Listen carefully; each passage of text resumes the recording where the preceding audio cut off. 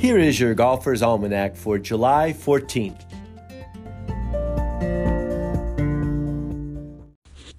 Today is the birthday of Lee Elder, born Robert Lee Elder in 1934 in Dallas, Texas. Elder started caddying and working at golf courses in the Los Angeles area. He didn't play a full round of golf, 18 holes, until he was 16. He played in a match against boxing champion Joe Louis, which led to Ted Rhodes guiding Elder's early career.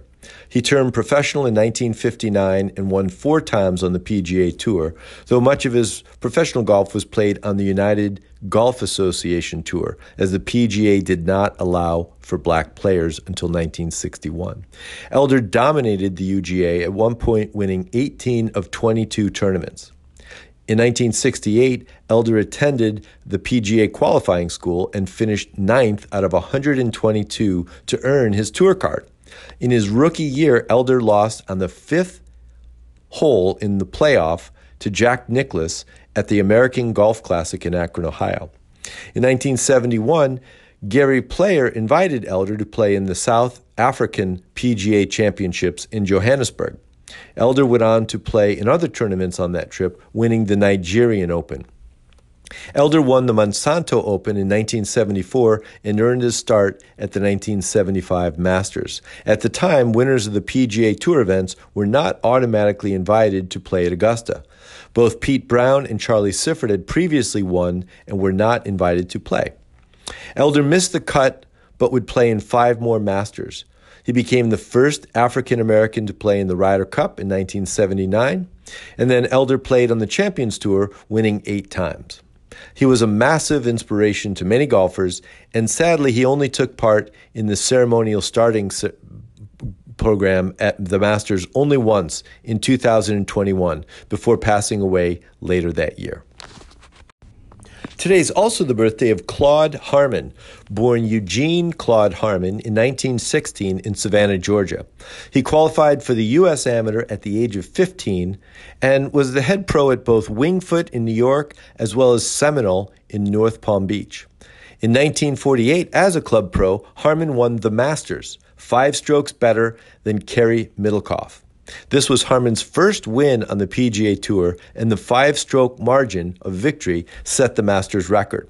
All 4 of his sons became golf instructors, and his grandson Clyde Harmon III is also a well-known instructor on the PGA Tour today. Harmon was a close friend of the notoriously private Ben Hogan. Today is also the birthday of Willie Campbell, born in Musselburgh, Scotland in 1862. He was a top golfer of his day, finishing in the top 10 at the Open Championship 8 times, though never winning.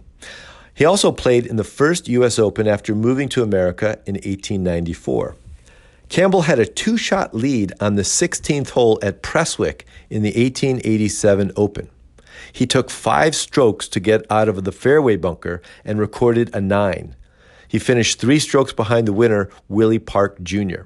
The bunker on the 16th at Prestwick is known as Willie Campbell's Grave. On this day in 1973, at the Open Championship at Troon, Tom Weiskopf won his first and only major, 3 strokes better than Johnny Miller and Niels Coles. Weiskopf led all 4 rounds and matched the Open record of 12 under par. Also playing in his final Open Championship that year, Gene Sarazen aced the par 3 8th, the postage stamp, in the first round. Sarazen won the Open in 1932 and at the time was 71 years young. Finally, I've heard this story told a few different ways, but the gist of it is Ben Hogan and Claude Harmon were playing in an early round at the Masters in 1947 when they came to the 12th hole, the par 3 with the shallow green above Rays Creek. Shots without enough conviction will roll back into the creek, and Long brings in the azaleas and pine straw into play. The wind swirls here at the bottom of Amen Corner. Often the flags on 11, 12, and 13 indicate wind in 3 different directions. Hogan, one of the best ball strikers of all time, put his tee shot 12 feet from the pin high. Harmon holes out for an ace. This was the first hole-in-one on the 12th in Masters history. There are a few cheers from the small gallery as Harmon and Hogan leave the tee box.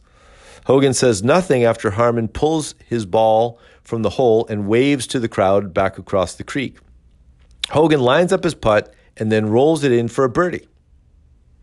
Then on the 13th hole, Hogan approaches Harmon for what he thought would be a congratulations for his eighth. You know, Hogan said, I think that's only the second time I've birdied that hole. Whether it's true or not, I like it. Also, on this day in 1991, at the U.S. Women's Open at Colonial Country Club in Fort Worth, Meg Mallon won her second major, 2 strokes better than Pat Bradley.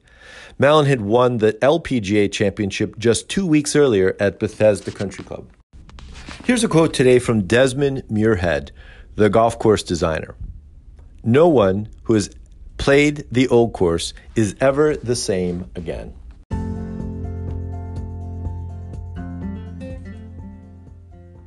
That's it for today in golf history. Play fast, repair all the pitch marks you can find, and keep your golf ball in the short grass.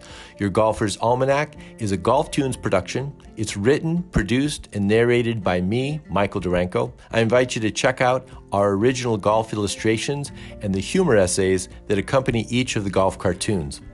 Tour Backspin is a weekly golf history newsletter that celebrates the PGA Tour in the 1960s and 70s with tie-ins to today's tour.